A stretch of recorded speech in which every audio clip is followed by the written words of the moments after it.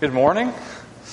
It is good to be here. My name is Joe Johnson. If you don't know me, if I haven't met you yet, I am not a pastor here at this church, but I am a pastor who goes to this church. I'm the RUF campus minister at Birmingham Southern, which means I'm your pastor to that campus. And my wife and I and our kids have been here for about a year worshiping at Red Mountain. We love this church. We love you. And if you're new here, I would love to meet you and help you in any way that I can. I'll be by that back door when we're through with our service. We are jumping back into a series that we've been in for a long time. We're looking at the book of Romans again. And for a while, we were looking at both Genesis and Romans, sort of going back and forth between the two. In the last few weeks, Matt took us through a vision series for the church. And now we're just going to be in Romans for a little while. And we're plopping back in Romans chapter 12, which is in your bulletin, and just the first two verses. This is actually a great place to get back into this book. Because Paul's letter to the church in Rome is the fullest explanation of the gospel that he gives and we have in the New Testament. And it's actually sort of divided in two parts. The first 11 chapters of Romans is Paul explaining what the gospel is, unpacking what Jesus has done for his people, that he's taken our sins upon himself and clothed us in a righteousness that is not our own, it's his. And because of that, we're adopted as sons and daughters of God. We get to call him Abba, Father. And he unpacks that for 11 chapters. But then in chapter 12, the hinge turns. And in chapter 12, he begins to apply the gospel to our life. And it's really what he does for the rest of the book. Going from gospel explained to gospel exhortation. What does this mean about our life here and now? And the first two verses of Romans 12 are really the summary of the rest of the book. The overarching statement of how does the gospel change us. So with that, let me read our passage this morning, Romans 12, and just the first two verses. I appeal to you, therefore, brothers, by the mercies of God, to present your bodies as a living sacrifice, holy and acceptable to God, which is your spiritual worship. Do not be conformed to this world, but be transformed by the renewal of your mind, that by testing you may discern what is the will of God, what is good and acceptable and perfect. This is the word of the Lord. Thanks be to God.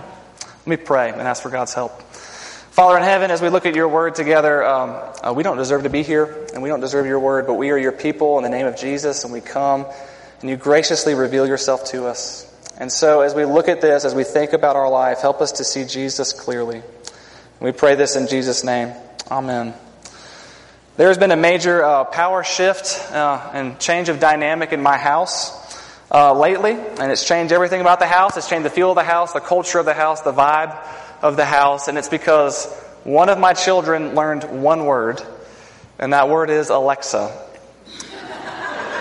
It is how we listen to all of our music. We have Amazon Music, and we love having music in the house. My wife and I always wanted a house that always has music, whether it's sort of dance party music or worship music or the Beatles or whatever else in between. We love having music on. But now, I will walk into the kitchen where Alexa is and I'll say, Alexa, play the Beatles. I will walk out of the room. I will come back 3 minutes later, and 110% of the time, it is playing the Frozen soundtrack. It is all we listen to. I start with that because I'm about to give an illustration from the Frozen soundtrack, and I wanted you to know why. Because this is where I am in life. I don't want to do this, but this is just where we are. There is a song on the Frozen soundtrack called Fixer Upper. It's not one of the big ones, later on in the movie. And it's a song that is about trying to get two people together, saying he's a bit of a fixer-upper, but that's okay. And the song has always kind of stuck out to me, not just because I have to listen to it 4 times a day, but because it says something, I think, pretty strange about the way people change. And I'm going to read the lyrics. This is kind of weird, but go with me here. This is the bridge of the song. We're not saying you can change him, because people don't really change. We're only saying that love's a force that's powerful and strange. People make bad choices if they're mad or scared or stressed. Throw a little love their way, and you'll bring out their best. True love brings out their best. Everyone's a bit of a fixer-upper. That's what it's all about. Father, sister, brother, we need each other to raise us up and round us out. Everyone's a bit of a fixer-upper, but when push comes to shove, the only fixer-upper fixer is true love. Amen. Go in peace, right? The weird thing about that song, and there's a lot of good about it, I'm not correcting the theology of Frozen, but I've always been struck by that line, people don't really change. But if you love them, the best might come out. And I sort of wonder, that's kind of a cynical attitude about change. I sort of wonder if we think of Christianity like that like deep heart change probably isn't possible. Like people don't really change, but it might bring out your best. If you're anything like me, one of the most discouraging things about faith and maybe about your Christian life is when you look at your heart and look at your life, you're kind of constantly disappointed at the amount of change that you see. I actually heard John Piper say one time that the thing that brings him the most doubt in his Christian life is not some philosophical issue against the existence of God, and it's not some evil or suffering that comes into his life, but the thing that makes him doubt Christianity the most is his lack of sanctification, the lack of holiness that he sees in his life. And I actually kind of wonder if all of us are in that boat together. That maybe you've had sin in your life since you were like a teenager. And you thought at this point in your Christian life, that should be done by now, and it's not. And you're still struggling with the same stuff. Or maybe you have an anger problem. All of us have an anger problem. And you really thought at this point it would be getting better, but actually if you look at your life, it feels like it's getting worse. Or maybe the thing that all of us struggle with to some degree, anxiety. That though you have read that verse 1,000 times about how Jesus says, don't worry about tomorrow, you still worry about tomorrow.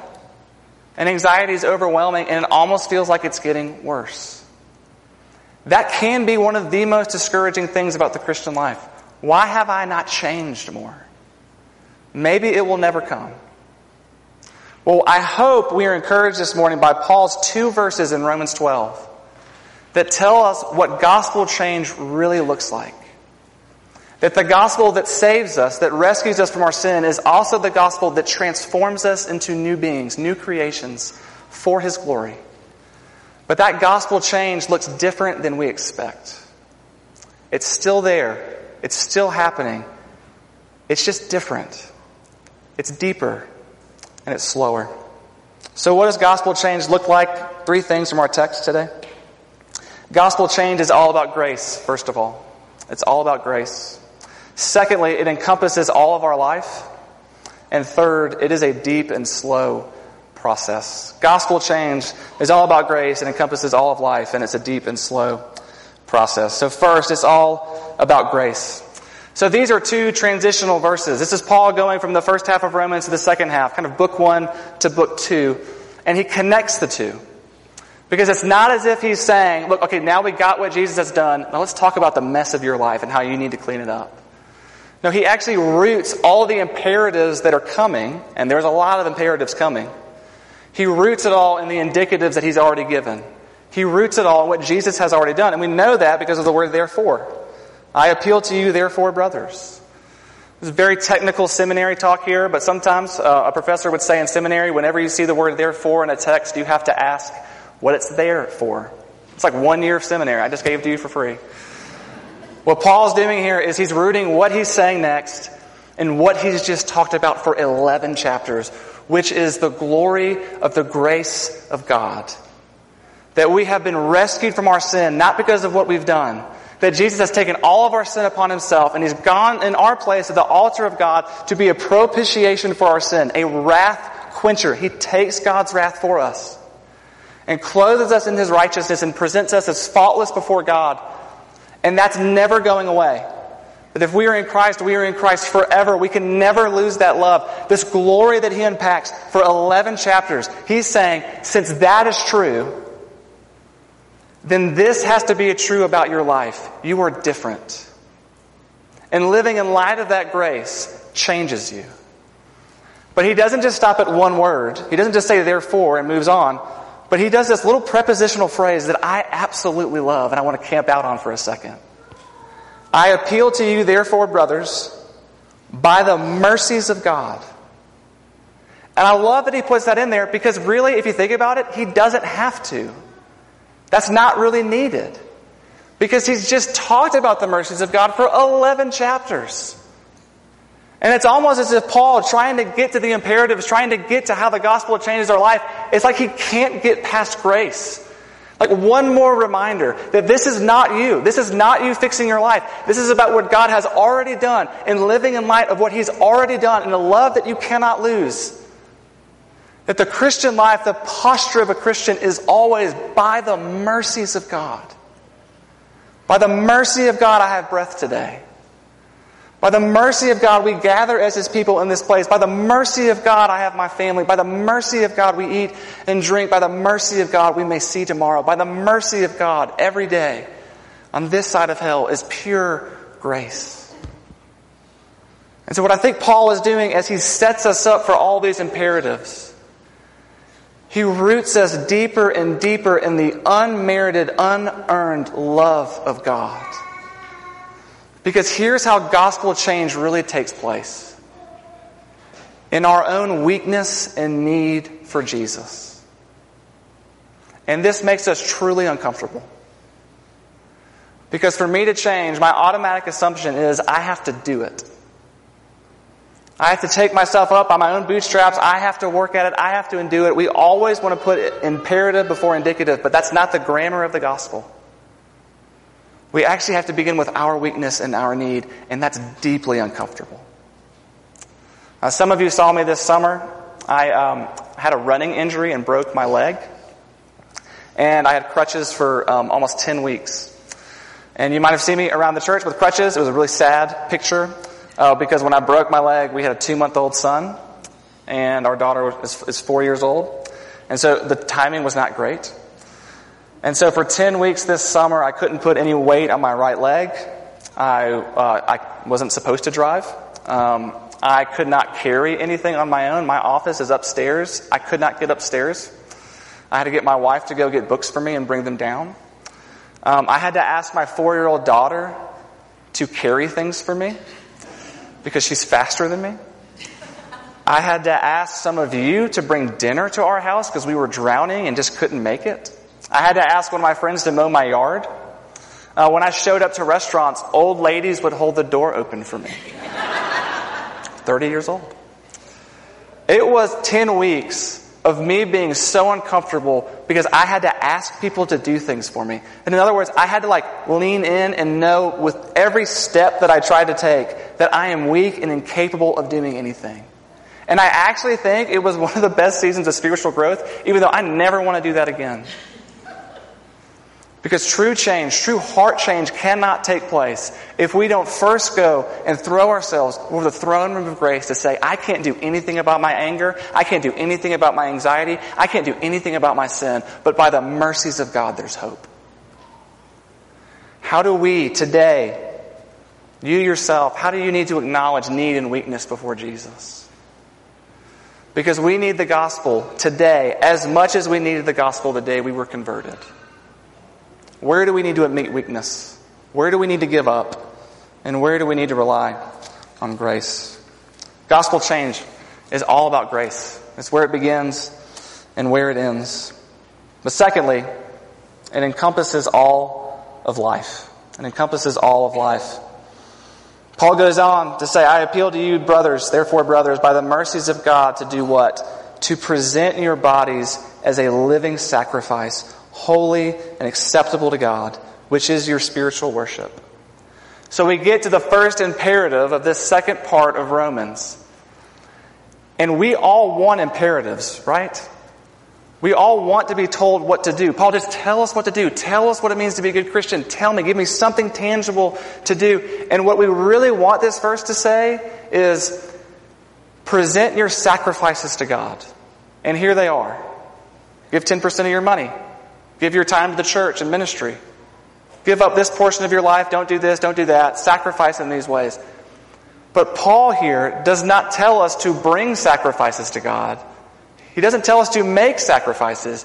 He tells us to be a sacrifice.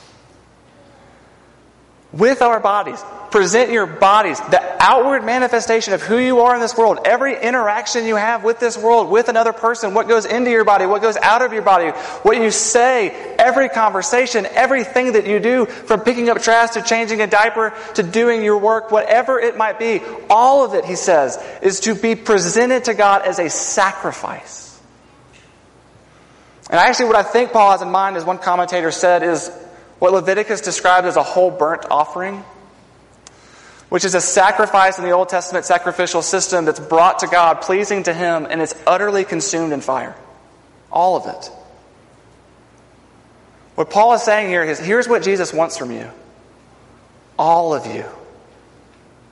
All of you. Every part of you. To be yielded up to Him in thanksgiving, to be given up to Him, to say, this is not mine, Jesus, but it's yours. And that is crazy hard. And I'm actually hesitant to say this because I know this is a congregation that has a lot going on and we're all very tired. And this isn't asking for a little bit, this is asking for all of you. How does Jesus do this? How is this an okay thing to ask for? Well, we have to see that Jesus does not ask of us anything that He hasn't already done for us. Because when Paul says to be a living sacrifice, that means it's only empowered by Christ being our dying sacrifice. That we are made alive by His ultimate sacrifice, His ultimate giving up of Himself. The fullness of God dwelt in man, giving Himself, all Himself to His people. God became man to die on the cross for our sins, to raise again to new life, and to ascend to heaven, sitting on the right hand of God the Father Almighty, interceding for us. Jesus has given all of Himself to us. And so when He looks at your life, He's not just concerned about like a couple things. He doesn't just care for a few parts about you. He wants all of you. And that's actually, I'm going to make this a little bit better, that's actually good news. Because what Paul says is what this is, living as sacrifices, is spiritual worship. And another translation could be reasonable worship or true worship. That what it means to live as a sacrifice, to hold everything in our hand, our jobs and our houses and our family, yielding them up to King Jesus. What that means is that that's the life that we were made to live. That's the way we were made to live. We were never made to live our lives for ourselves. Because if you really think about it, everyone's sacrificing for something. All of us are sacrificing our lives and our bodies for something. Some of us are killing ourselves for our jobs.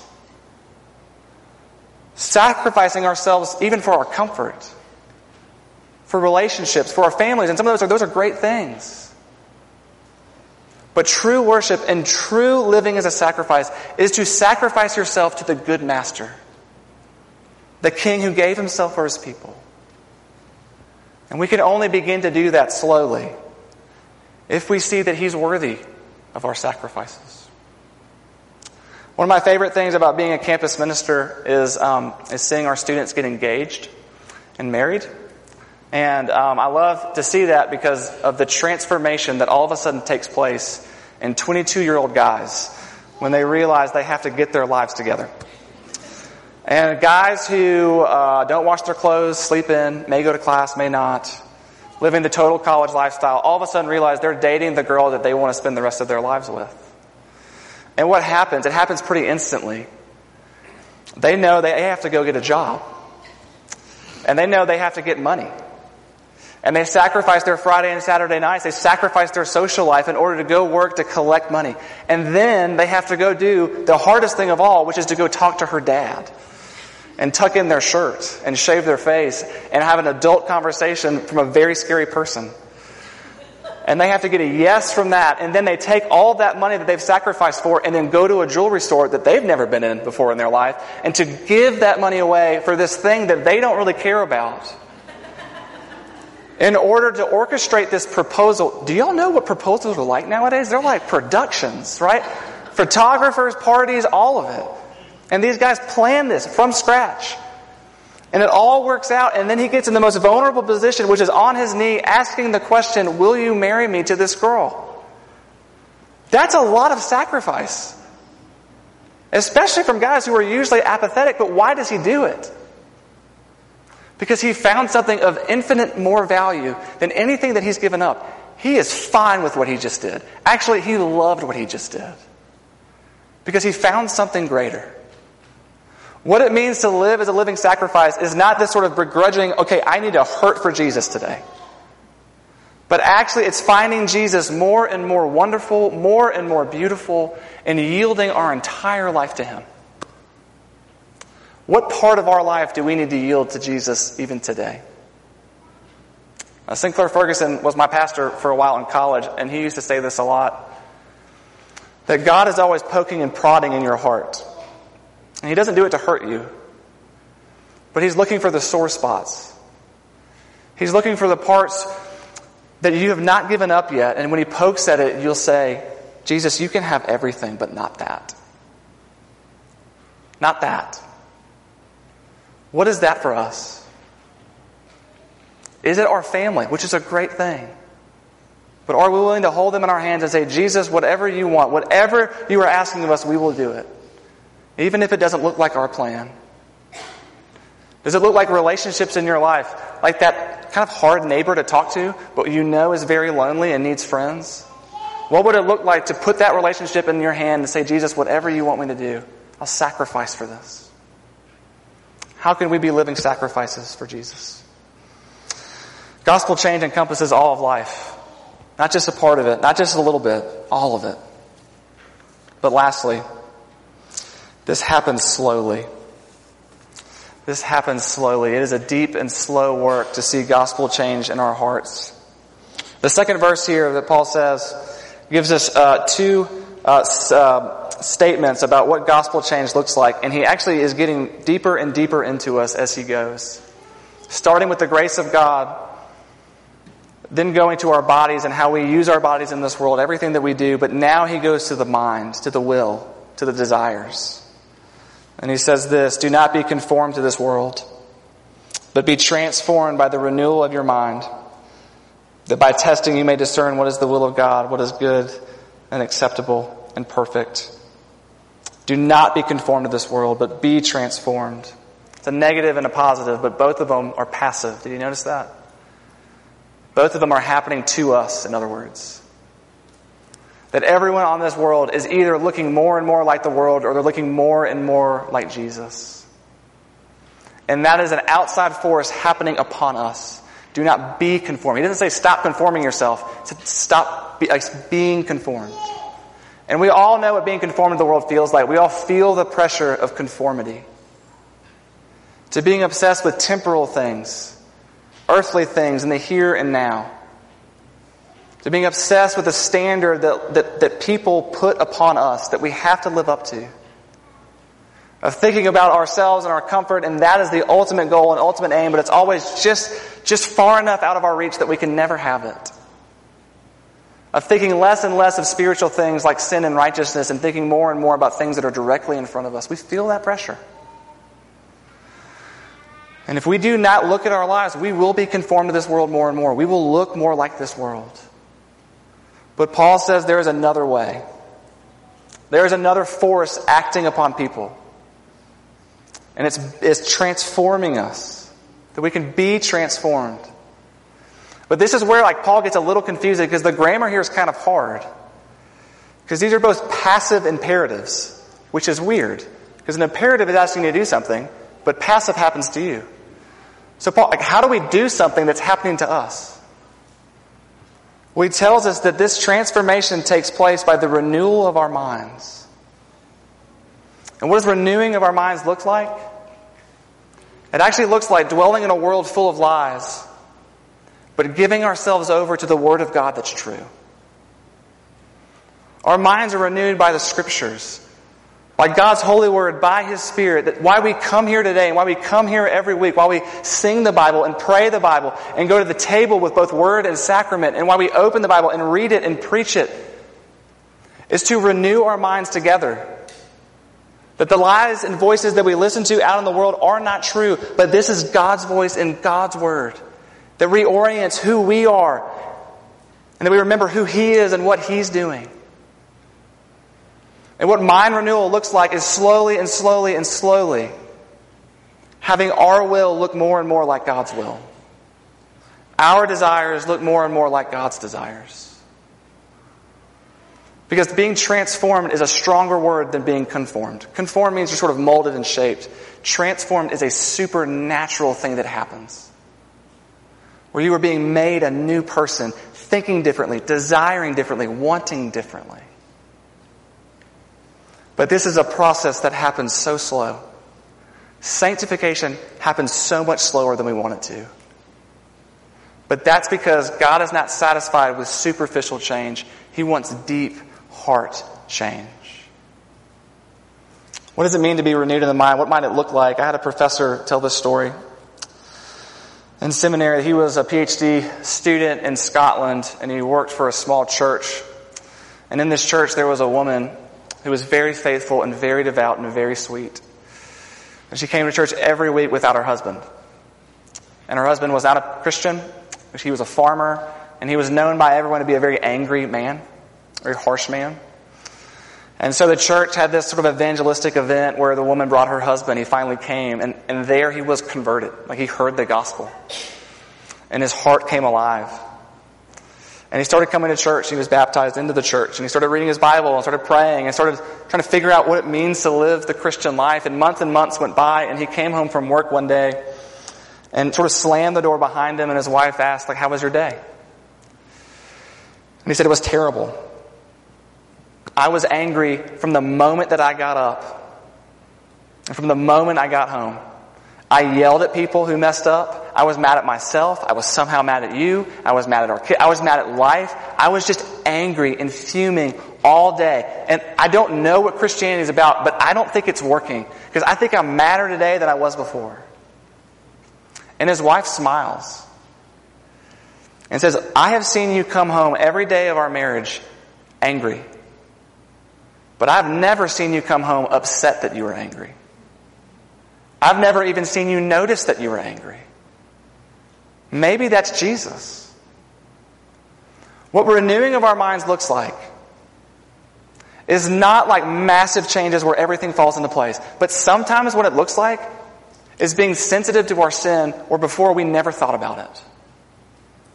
And I hope this is encouraging to you. Like, if you look at your life, you might not be where you want to be. And I'm not excusing that. I'm not excusing sin. I'm not excusing patterns that you need to get out of. But I hope this is encouraging. If you look at your life in your heart, and maybe you see that now you're bothered by that sin pattern where before you never thought of it, that's the Spirit renewing your mind through His Word. That's not you. And maybe there's a person in your life that you've never thought about twice, but all of a sudden your heart kind of like feels for them. And you're even tempted to reach out to them. Like, that's not you. That's the Spirit renewing your mind, making you and molding you into who God would have you be. Maybe you've never thought twice about evangelism before. Maybe you've never really had a heart for mission, but lately you see that person in your life that doesn't know Jesus, and that kind of hurts you. Like, that's not you. That can't be you. That's the Spirit of God renewing your mind. And it happens so slowly. And especially for many of us who are overwhelmed with family life and responsibility, and we're not in the Bible as much as we want to be in the Bible, and you're doing your best just to get to church before the sermon starts, right? God is faithful in renewing your mind through His Word. He is more powerful than you could imagine. And so, it is an honor to be a part of this church, as we are renewed in mind, body, and soul together by the Holy Spirit slowly. As Paul says in 2 Corinthians 3, being transformed from one degree of glory to the next. But take hope and do not be discouraged. The Spirit of God is in you. And He who has started a good work in you will bring it to completion. It's just going to be slow. And it's going to be hard. And it's going to be painful. I want Jesus sometimes to work in my life like a back massage.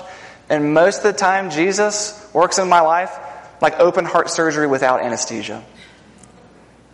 Because He wants me to change from the inside out, fully, wholly, and one day, someday, He will present me as perfect. Take hope. The Spirit of God is in us. And if you're not a Christian, I want to ask, where do you look for change in your life? Because all of us want change. All of us want better marriages. All of us want a better life. All of us want to stop things and start things. But if we are not looking for deep change in the Spirit and the one who made us, where are we looking to change us? And is it enough? Look to Jesus. Let me pray. Father in heaven, we thank you for your word. That even though it calls us to do very hard things like be living sacrifices, sacrificing parts of our life that we want to hold on to desperately, giving ourselves over to you and to the people around us. And that's hard work and it hurts, but we know it's good. That you are not against us, but you are for us, and you are doing a good work deep inside our hearts. And so, Lord, let us see your work. Let us see the fingerprints of your grace upon our souls. And let us experience true gospel change the way you do it. We pray this all in Jesus' name. Amen.